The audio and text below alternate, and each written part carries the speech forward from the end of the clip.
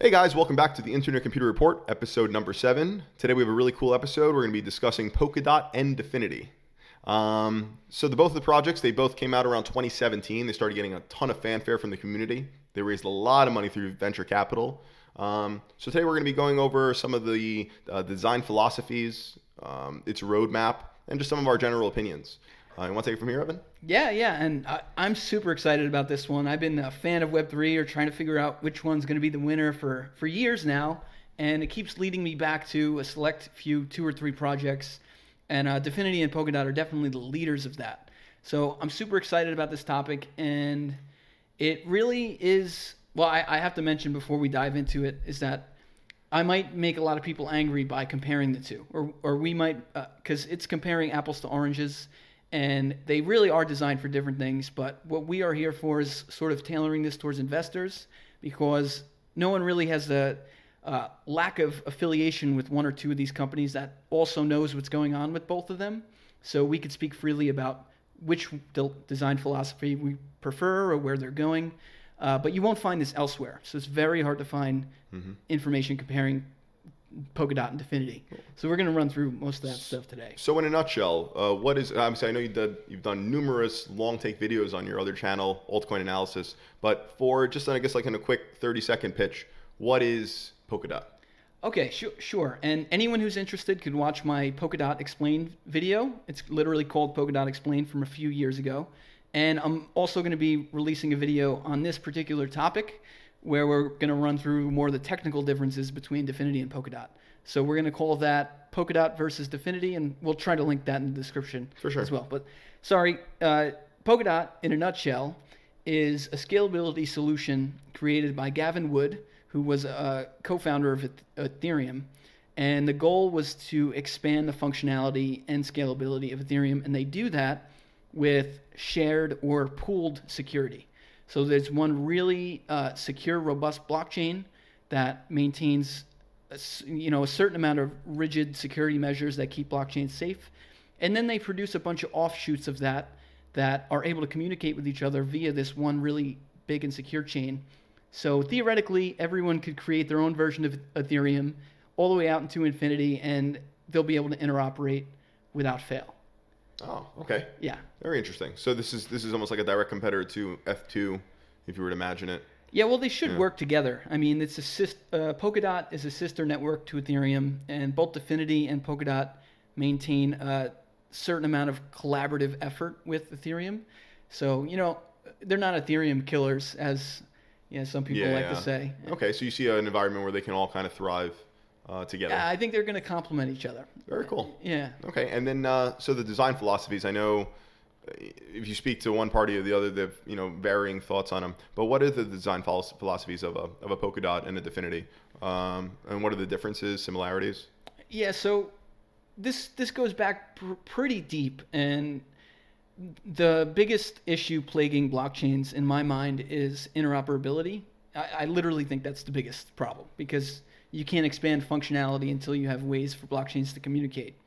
But blockchains are built in such a robust manner and they're so complex. Like by the time you get finished building one and you start to add on things that aren't directly related to blockchain, then you have all these disparate systems that aren't designed to communicate with one another. So what Dfinity said that we should do is basically, instead of creating all these different versions of blockchain and having to connect them, we'll create a fundamental protocol. And the way the internet works now is it rests on top of TCP/IP, or Transmission Control Protocol, Internet Protocol. Mm-hmm. And on top of that layer, they want the Internet Computer Protocol to run what's essentially a giant virtual machine, and with no blockchain involved, really, depending on what you mean by the word blockchain, because that word can mean anything nowadays. But the advanced cryptography and computer science stuff that is going on there, it's almost an insult to compare it to blockchain. What it does have is keeps all the features of a blockchain intact. As you transact data, as you compute, all the benefits that you have from blockchain can be maintained if the cryptography is good enough. Polkadot, and these are both fantastic philosophies. Polkadot basically said, if we want to make blockchains interoperate, we need to have them built on a common infrastructure. So they said, let's build a really, really good blockchain, and we're going to call that the relay chain. And everyone else could share the features and security of that one really good, really big blockchain by attaching themselves to it. And then to expand functionality to the rest of the internet, making internet services, we'll just make this infrastructure in what we call Substrate, where regular web developers could use WebAssembly and use whatever pretty much internet computing logic that you want to have run a regular application. Okay, and now for our audience who are not too familiar, so you have Substrate, you have Polkadot. What are the varying differences between the two, and also the Polkadot chains? Yeah, so Polkadot has a really interesting consensus mechanism, and it pretty much, you'll have the relay chain, which you can imagine is that one really big chain, and it's going to have about 1,000 validators. There's a cap on that, which is a bit of a problem. And then parachains are the other smaller blockchains or side chains, you could think of them. Really, if you think of it like a database, it's sharding. Mm-hmm. Oh, okay. And so when people build on Substrate, they might be using parachain, so their own little, offshoot of a blockchain. And then Substrate is where your software is going to run and be able to hook up to WebAssembly modules, which is something Dfinity and Polkadot both share. They're both shared with the WebAssembly. Yeah. So you could talk a little bit about this. So that's where their design differences in a nutshell come from. And of course, there's more information on where you could get about this. But the biggest difference is they decide as to whether you should open these things or keep them closed. Oh, open source versus closed source. Well, that's one of the biggest criticisms of Dfinity. If we're going to be, criticizing some things that we haven't seen yet, is lacks the open nature that these other protocols. Now, Polkadot is open, if I'm not mistaken, right? Yeah, it's completely open. Everything completely open source. is on GitHub for that. Okay, and so Dfinity still remains to be seen. I know that the team has the ambitions of opening everything up in the next, maybe year or so. I'm hearing, but so what are your thoughts on that? The open versus closed nature between the two. Just so people understand, when we say open, open means transparent logic. So all the code that is used to create some internet service, if it's open, then anyone could share it and use it and see it and read it. It's everyone's. It's equally mine and yours and whatever. Yeah.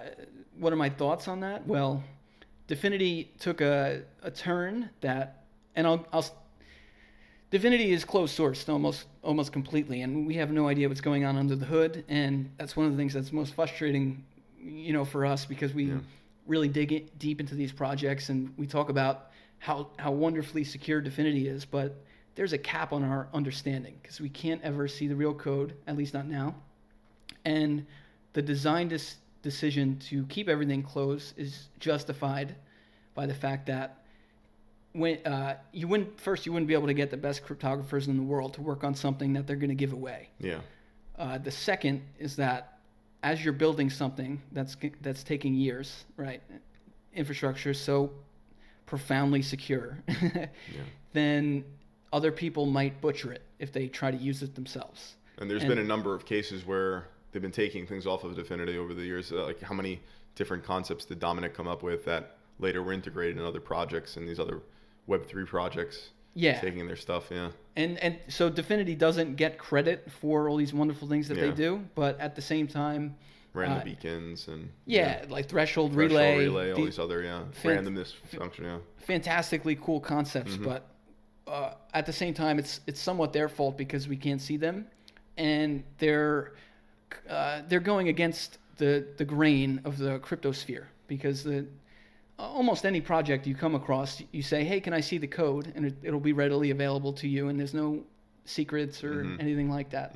So Dfinity has that problem, and if you talk to people at Polkadot, they'll say Dfinity has a closed source ethos that goes directly against everything that we believe in. So it's terrible. And, especially with such a small space. Well, honestly, Dfinity themselves, Dfinity keeps themselves when it comes to the things, but they don't talk negatively of any project. They're very open. They're very hyper focused on their own.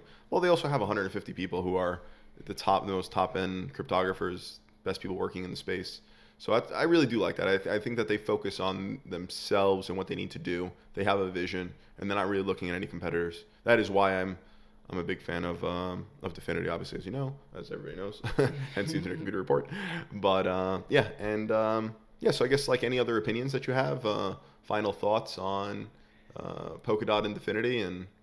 Yeah, well, if we just mentioned performance, and we should do more episodes on this in the future. We're going to be doing more comparison videos with other coins, but Polkadot's, I think, is the most important. They have one of the largest communities, and they're the biggest Web3 projects.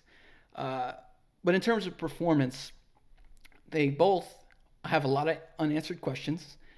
Man, I'm going to try my best to keep this simple. Yeah. If you want a complex version of why, go over to the Altcoin Analysis YouTube channel. We'll dive deep. Yeah, let's link that down there. It's why that is. But basically, their performances are, my guess, is going to be comparable right now. And we don't know about Dfinity yet because they're not released. And then the issue with Polkadot is going to be, as they grow, right now they're limited to about 100 parachains. And if if Polkadot's going to be something really big, they're going to need to scale that to more and more and more. And the problem is you're always going to have to be relying on 3 different chains of security when running a smart contract that travels through like maybe a tree structure of 3 different blockchains before it gets to the other one. And there's a lot of unanswered questions. Having to communicate amongst each other the contracts? Yeah. Security vulnerabilities, or what are you seeing out of those? Yeah, so it's like if right now Polkadot isn't as inclusive as Dfinity is because they have a certain amount of slots for parachains. So if you or me want to make a parachain, we have to bid for it because there's only 100 slots.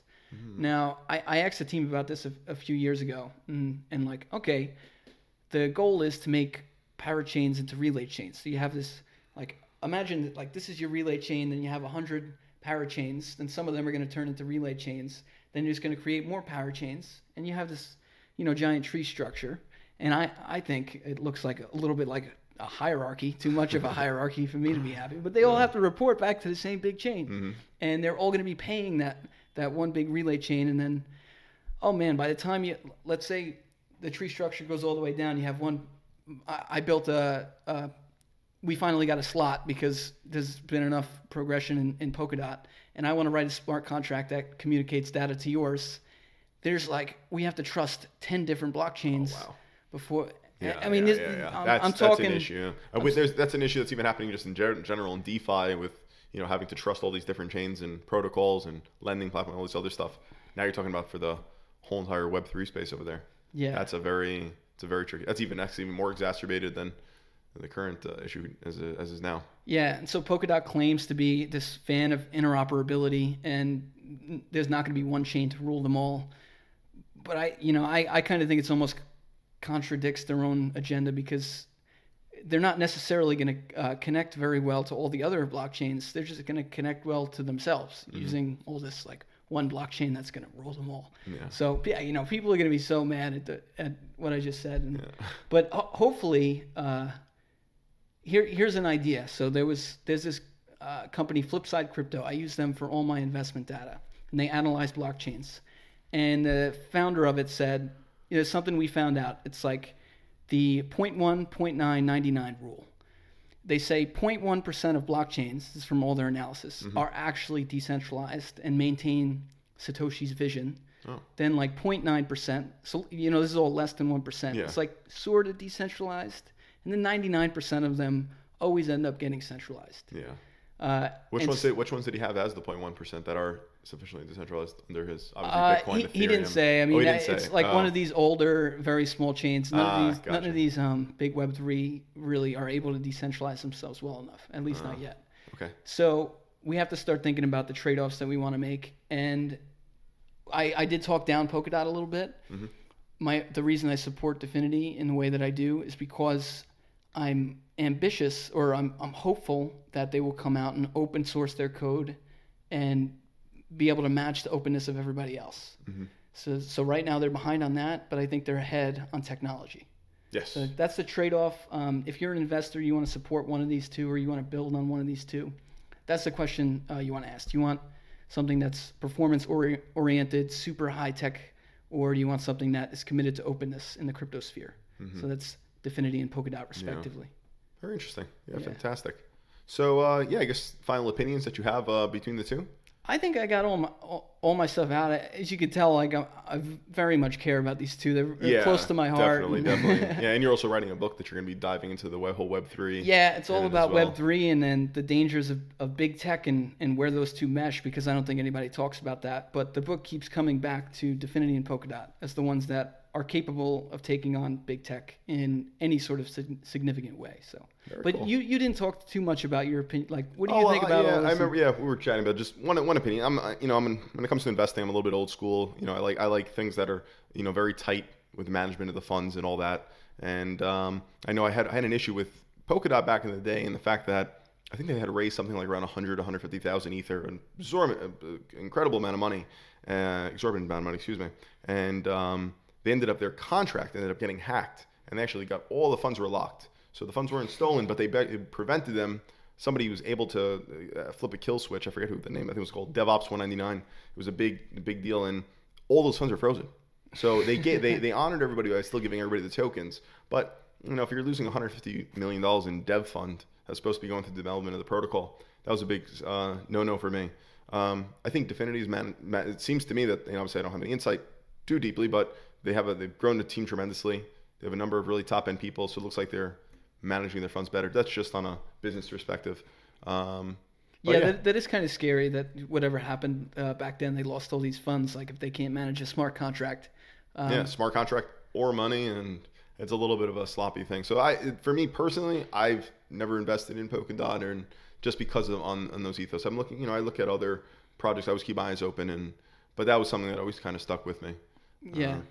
But one thing in my head as I view these two, it's like Polkadot is very unique, but I don't think it separates itself from the rest of the Web3 world's problems as much as Dfinity does. Like Dfinity just removes itself so much that when you look at Web3 project after Web3 project, they're not even a Web3 project really. They're not even a blockchain project. They're really kind of moving away from that. They started off with with that, but they're pretty clearly that they're not doing the same ideas that the traditional crypto world does. And that's where you have to kind of respect. I like the fact that they're forging their own path. When it comes to, decentralized platform, I'm an Ethereum, like one of those, that's already existing. I love Ethereum. So anything that's kind of remotely resembling Ethereum, my side's already with Ethereum. Now, when it comes to Dfinity, they're going so radically different. They're going up against big tech.